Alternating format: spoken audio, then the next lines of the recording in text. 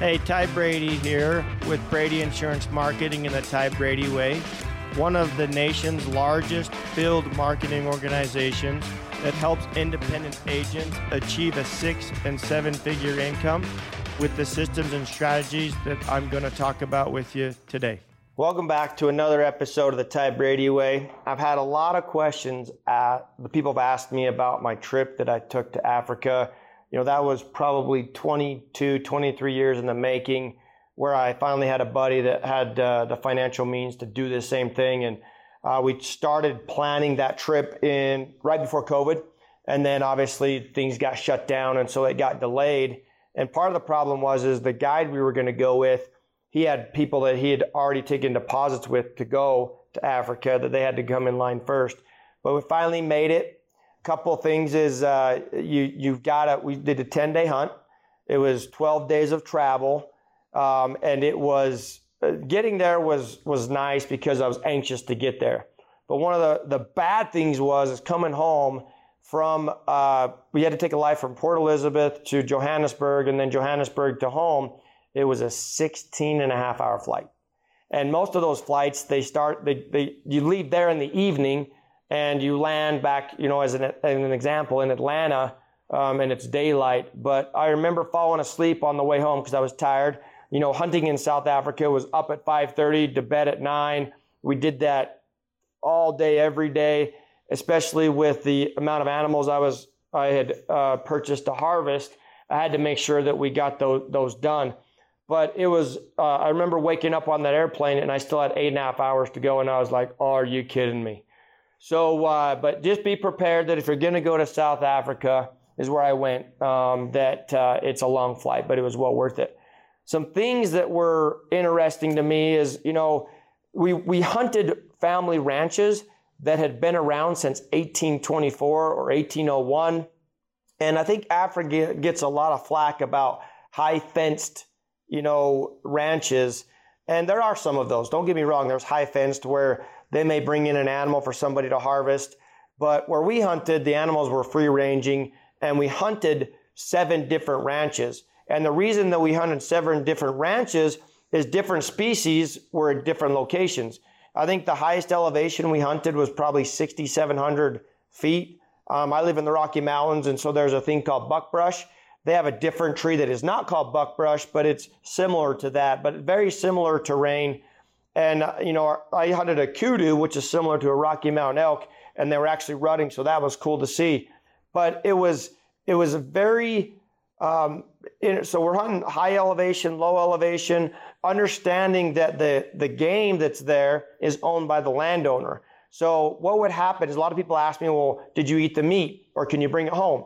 You're not allowed to take the meat from another country into the U.S., so the meat had to stay there. However, you're able to bring back taxidermy or, in my instance, I'm doing European mounts and 2 rugs. So I'm going to have 2 office rugs that I'm going to put down that I was able to do, and then all of the horns that I was able to have from these animals I'm going to hang in my garage. But you have to leave the meat there. But here's what they do with the meat. So the previous week's hunters that were there, we eat the meat that they previously had harvested. So I was able to eat springbuck, nyala, kudu, warthog. The only thing I was not able to eat was a red hartebeest. And the red hartebeest, and I was, people are like, was it gamey? Actually, it was awesome. The meat was so good. So the meat that those previous the previous animals those hunters killed was the meat we ate. And then what we ended up harvesting, my buddy and I, went to the next week hunters. And any meat that the landowner doesn't want, because that's who has the first right of refusal on the meat, goes to a butcher. It's chopped up and then sold. And then the money, usually the guide keeps it, and the guide gives the landowner the dollars and cents from that animal that was harvested. All of the animals are privately owned. I'd say it's similar to like Texas. A lot of Texas, Texas, there isn't a bunch of BLM land or state land. Most of it's private. So the game there is also private. But it was a culture shock. I mean, you would talk to the guy who owned a farm, and he's the youngest of 3. And he said, my 2 older brothers didn't want to do it. My one brother's in he ships seafood. So seafood is what he did. His other brother worked for some corporation, but he took the farm over. And he has 13 ranch hands. They work for $250 a month. They don't have to pay for room and board, though. They don't have to pay for clothes. They really don't have any expenses other than their wage. To think about that, they work for less than $3,000 a year, and they survive in these ranches. And he says, I always have a weekly meeting with my ranch hands, kind of what I want them to do. And he says, I always encourage them to take some of that money and to go buy sheep or buy cattle. He's like, they can run it on my land so that they have something for retirement, and they don't.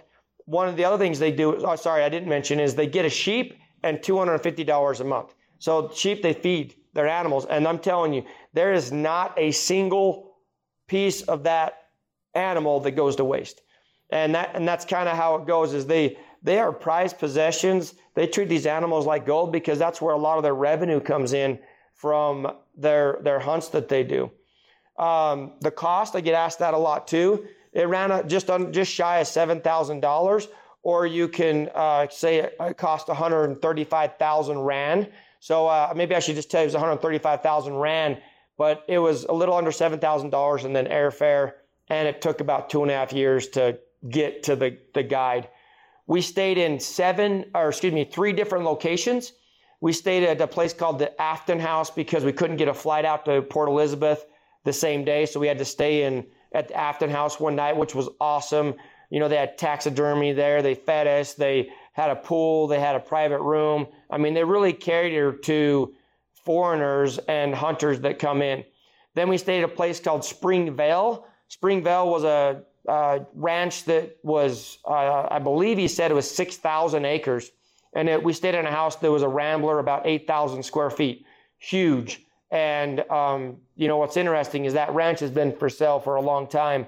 But there was ranch hands that were right adjacent to us where we stayed there.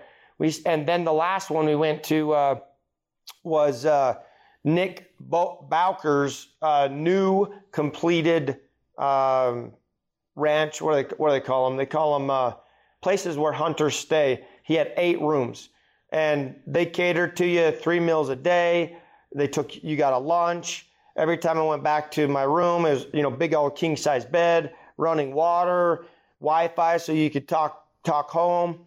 It was about a 7-hour difference. So I'd be going to bed and my kids would be getting up here. So then when I was, getting up, my kids were asleep. So we had to kind of work that out a little bit.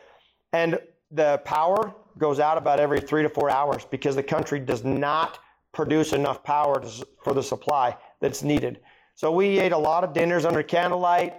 And what's happening is a lot of them are transitioning to solar with inverters and battery packs so that they can be self-sufficient. And some of these ranches, they're off the grid. They have zero grid. They're running septic, they're running solar, they may have a diesel generator, so if the power goes down. But just kind of a cultural shock that is so interesting. The population, I think, in South Africa, not South Africa, but Africa in general, or South Africa is about 60 million, which I thought was a big number, but it's a big state. And just a total culture shock. There is definitely a culture divide, and there are people. It's segregated. Even the police officers where I was at had security guards. The guide's wife, she was a school teacher, and she told us a story about the lawnmower, the weed eater, and all the school supplies got taken out of the janitorial closet, and the security guys found it the very next day. The police did, and the security guards. So definitely a culture shock. The food was great. They live on very simple means. What I would tell you is don't go into town at the end of the month, because we did, and it was a zoo because everyone got paid. So everybody was there spending their hard-earned dollars. Unfortunately, most of them would spend it on alcohol or other substances. That's kind of where they blow their money that they make every month. Because again, they don't have to pay a lot of them don't pay for room, board, food, meals, stuff like that's all provided. So all they have is their supplemental income to buy shoes, shirts, or something that they may want.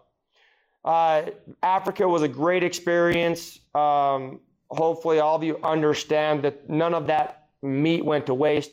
anything that was harvested was put back in the community, and that community thrives because of that, especially where we were. I would encourage anybody that wants to do it to do it. It was a bucket list for me. I will go back. In fact, I talked to my sons when they graduate from high school. They want to go back. I want to wait till they're a little bit older so they appreciate it. Last thing is I shot a 300. There was a 300 with a 200 grain bullet. Most of my shots were 200 to 471 yards, and it was just a great experience. So for all of you that know that I went to Africa, hopefully you'll be able to listen to this and tune in, and we'll catch you on the next one. Make sure you always share, like, and subscribe. Thank you for listening to another episode of the Ty Brady Way. As always, share, like, and subscribe. Go to Instagram at ty.r.brady. And as always, love hearing from you. And let me know what you want to learn on the show or what you'd like me to bring up on the show. Thanks. You can find the Ty Brady Way on Instagram as well as Facebook. To stay connected with giveaways and Ty himself, go ahead and follow at ty.r.brady on Instagram as well as Facebook. This podcast was recorded, edited, and produced by Whitney Faith Media Marketing. The theme music is an excerpt from Hot Chicken of the Woods by Isaac Joel.